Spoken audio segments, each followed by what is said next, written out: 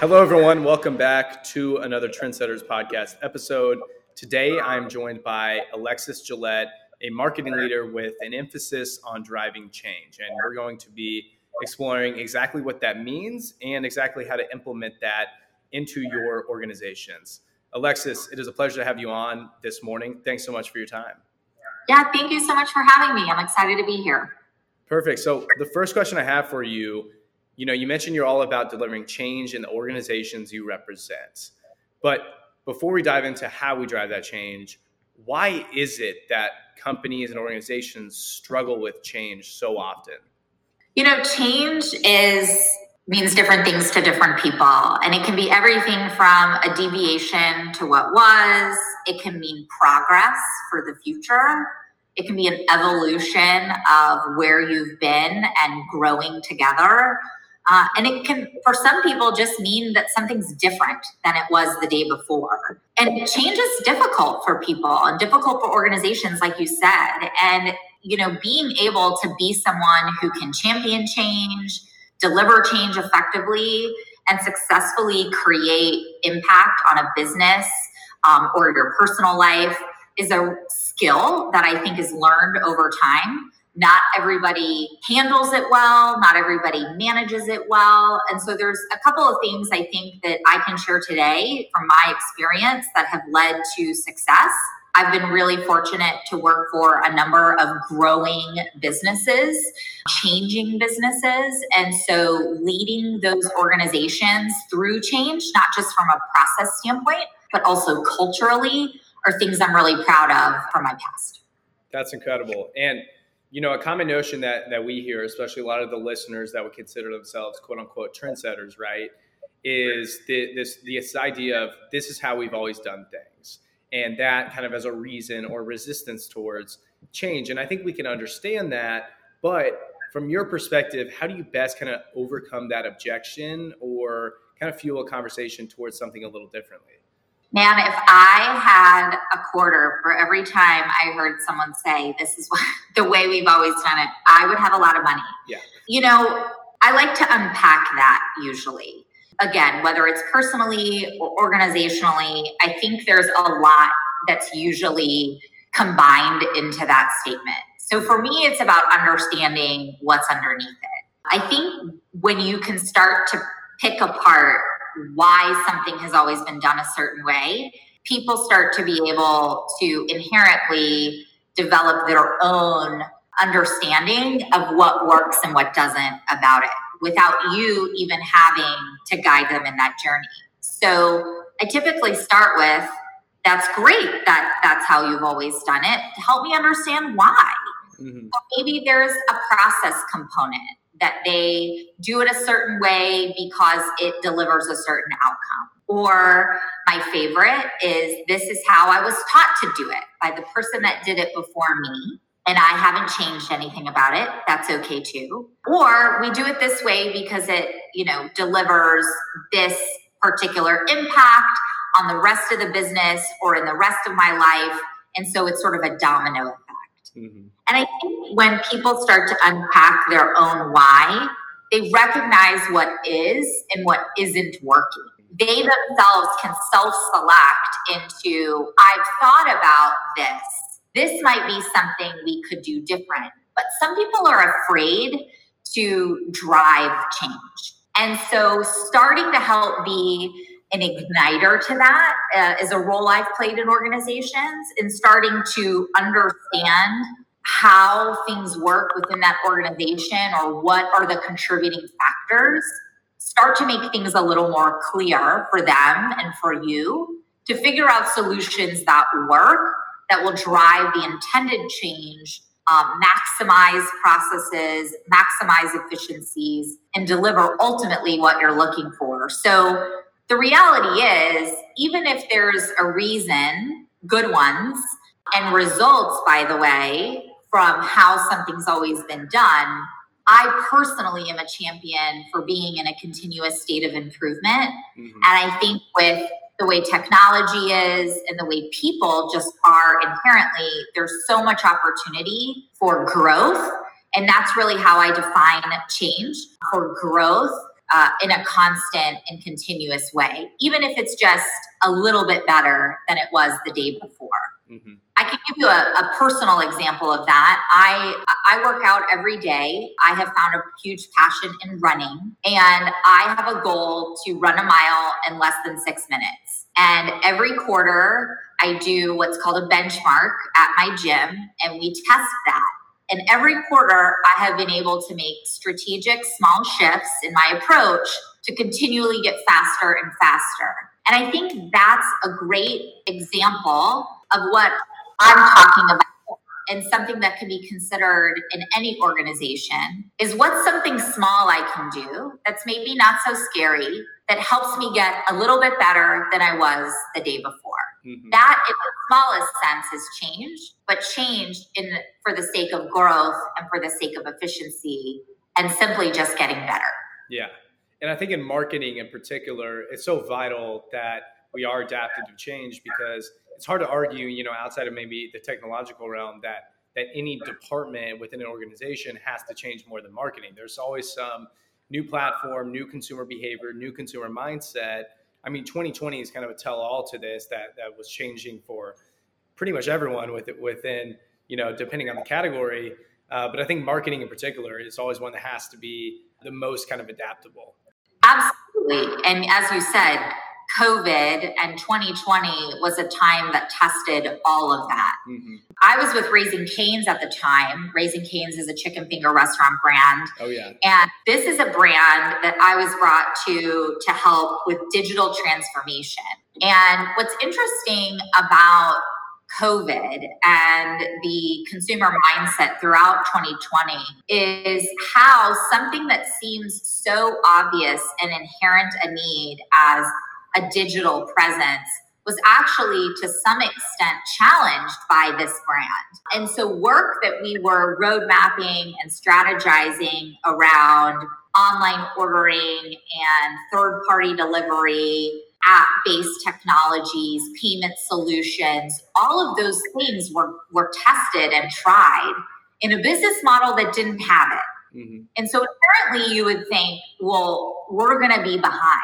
But what was fascinating about last year, 2020, was that there was so much consumer confidence weaning around brands, and Raising Cane's was able to maintain a really strong customer base because of the trust that their consumers had, trust that they were gaining from new customers, and something like an, quote, obvious need for digital transformation actually became a lot less important to them as an organization. Mm-hmm. And so when we talk about change, we were on a journey to deliver a digital strategy, a digital experience roadmap, and start driving towards Raising Cane's of the future, if you will. Mm-hmm. Ultimately turned out to be a buckle down kind of year. Double down on our drive-through business when many businesses didn't have that opportunity, and really focus on quality and focus on the basics of the business. And so that really takes a lot of shifting and a lot of momentum movement in almost a completely different direction. And so being able to, again, as we talked about, deviation, progress, and evolution, those are components of change. And so this was about how can we shift our thinking and how do we manage that organizationally to make sure that everyone understands this new direction, which is actually the old direction, and make sure not everyone gets whiplash. Yeah, that's certainly an interesting approach. And whenever we're thinking about driving drastic change, we know kind of what that requires, and it certainly requires a team effort. And I know in your experience leading teams and working, collaborating to drive change with those teams, there are certain kind of key elements and characteristics that you kind of need everyone on the ship to be kind of on board with, right? So, from your perspective in working with and managing and leading teams, what would you say you value most in certain team members, whether that's characteristics, skill sets, mindsets, you name it. Is there something that stands out to you that you value most? Yeah, I think the one core competency I place a lot of value in team members is the ability to manage ambiguity. And the reason for that is when you can successfully navigate your way through uncharted waters without a ton of direction, there is inherent other qualities that come with that. It means you can be more autonomous. It means you are more available and open to risk. You are able to communicate and share progress along the way successfully because you are trying to take these bite-sized moments and move them forward, because you kind of, I always equate it to when you're dipping your toe in the pool to see if it's warm enough. And as you dip further in, you get warmer and warmer. And that's really how you can navigate best. When I manage change, which really at this point in my career is every single project, every single day, there's three sort of layers of it that I work with the team. And so when the team is able to manage ambiguity well, these things become much easier to manage and foster. So the first thing, and this will be of no surprise, the first component of managing change is communication. That's both talking and listening. Something that I work on every single day, even as a professional communicator. I heard a saying that I really try to live to, and it's that we have 2 ears and 1 mouth. You should use them in that ratio. And I have this little trick that I even do. This isn't about driving change, but this is a good little communication tip that I like to share. Sometimes if I feel like talking or think I have something to say and I know I need to listen, I put my hand over my mouth. That's a hot tip. Coming in hot with that tip right there. So communication is so key. Often communicate early, communicate throughout the process. It's 2 ways. Ask probing questions, understand where things are, understand where there's hesitancy, and start to try to unpack those feelings, unpack those risks, and make sure everyone is clear around your established vision and directionally everyone's moving in the right place, in the right way. The second piece to delivering change successfully is in your approach.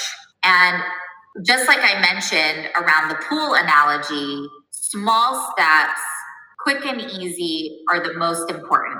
So bite-sized pieces of change are much more easier to swallow than big, wholesale, drastic, dramatic changes. So I talked earlier about the importance of, or rather my personal philosophy around making small improvements every single day, being in a constant state of improvement. So when you approach change organizationally or even personally in your life, being able to just make one small thing makes it seem easier, makes it seem more palatable than trying to completely change something. This is why this is how they start habits, which create routines. And these are things that everyone can get rallied behind because it starts to create a wave organizationally. The third success factor, I think, in delivering change is around relationships, which to some extent is a function of communication. But I think what I'm speaking to is really around building trust. People want to follow people who they trust, who they like, who they believe in. And something that I personally value is fun. Yeah. Well, change is hard.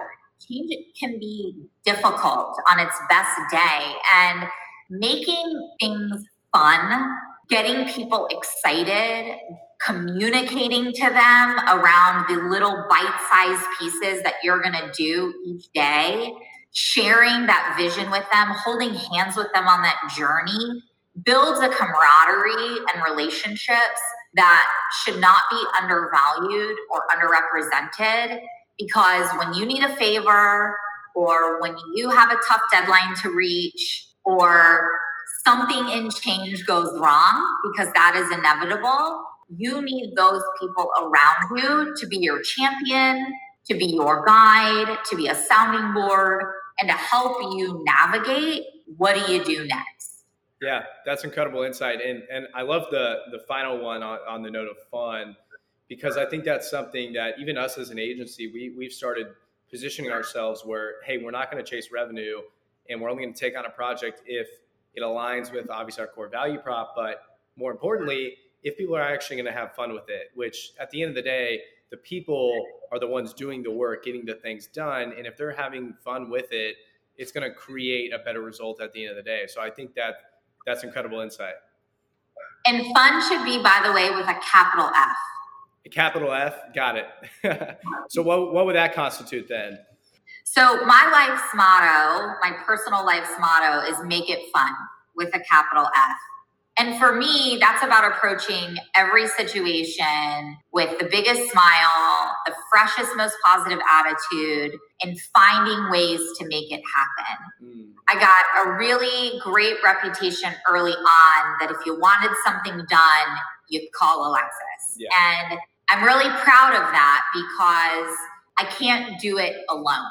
Mm-hmm. And what that said to me was, you have the ability, Alexis, to impact people, to bring them with you, and to excite them around a shared cause. Change is inevitable. It happens in your personal life. It happens in your business life. It's how you manage the change that's the most important. And so one of the things that I do, especially in a tougher situation, is I take a beat. And I say, hey, I need 5 minutes, or let me get back to you on that. Mm-hmm. And sometimes I just need a minute to process a change in information, a change in direction, something as simple in my personal life as who's picking up my children from school. Mm-hmm. Change is everywhere. So how do you approach it? How do you manage it? And how do you make everyone else around you in moments of change and stress, believe that you've got it all covered? Because the calmer that you are in those moments, the more excitable you are and positive and smiling, it really does make a difference, especially with those around you. And so I try to lead with fun and positivity and opportunity, right? So helping people understand what it could be, why not consider something else. Because if you try things and you fail fast, you can move on to the next thing really quickly. And I think it starts to get people excited with you. Yeah. It's hard not to smile at someone who's smiling at you. Yeah. So for me, it's really just about being genuine to who I am. And there's a lot to be happy about and excited about. And so I just try to bring that into every aspect of my life from the moment I wake up until I go to sleep at night. Yeah. And that's so great to hear, because I think organizations, as we now start to employ younger generations, we see kind of what they care about. First, it was kind of millennials. Now you have Gen Z entering the workforce. We see this kind of need and desire for purpose and for compassion and a lot of these other attributes. And I think the days of maybe fear-based and accountability-based, employment are a little bit over. Now it's about empowerment and opportunity. And I think it's good to kind of see things trending in that direction. Now, one of the things most recently with the last firm you were with, Raising Cane's, and you mentioned this a little bit prior, I know they jumped into the TikTok scene and working with influencers. One, Jackson Mahomes, our boy, the younger brother of Patrick Mahomes in Kansas City. So it's awesome to see that. And I know that's kind of a trend that's I don't want to say jumped out of nowhere, but certainly new.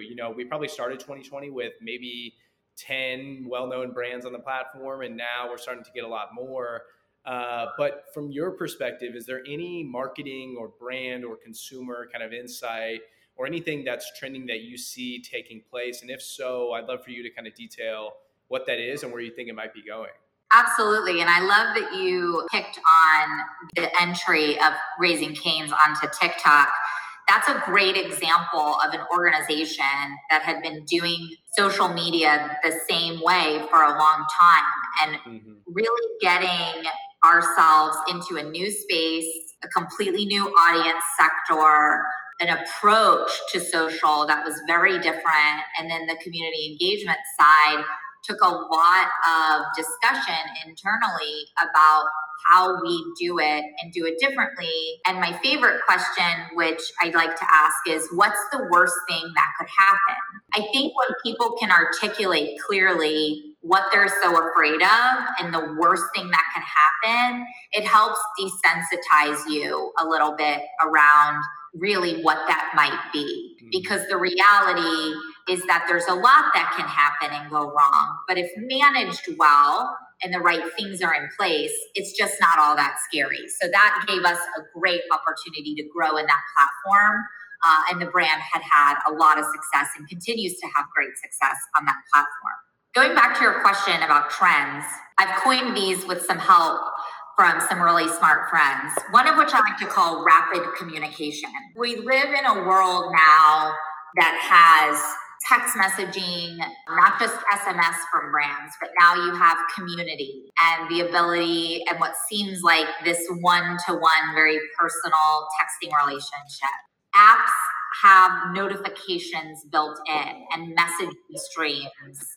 You can pick up the phone and call, which seems a little foreign sometimes. Yeah. The answers of everything is at your fingertips. And so not only the expectation, but the approach of how we talk to each other, how we talk to brands, how we're available, how we work with each other in these remote environments and this constant availability. The fact that the boundaries of your life are very blurred or non-existent, make that a really key piece of the puzzle and a key insight into how you engage with your customers. Because marketing fundamentally is you need to talk to the right people at the right time so they can make the right buying decision. And rapid communication is something that if you are not engaging in that way, delivering that correctly, customers will go somewhere else. They simply don't have the attention span otherwise. So it's super important that not only from a timing perspective, but that it's also highly personalized and relevant. So as much as the big bad computer man and AI are scary to some people, I think we all also appreciate and to some extent take for granted the conveniences that this has offered our lives. So if brands are not taking advantage of the technologies around this space or managing their brand in such a way, there's huge white space for them to create a brand presence there and potentially own that space with customers.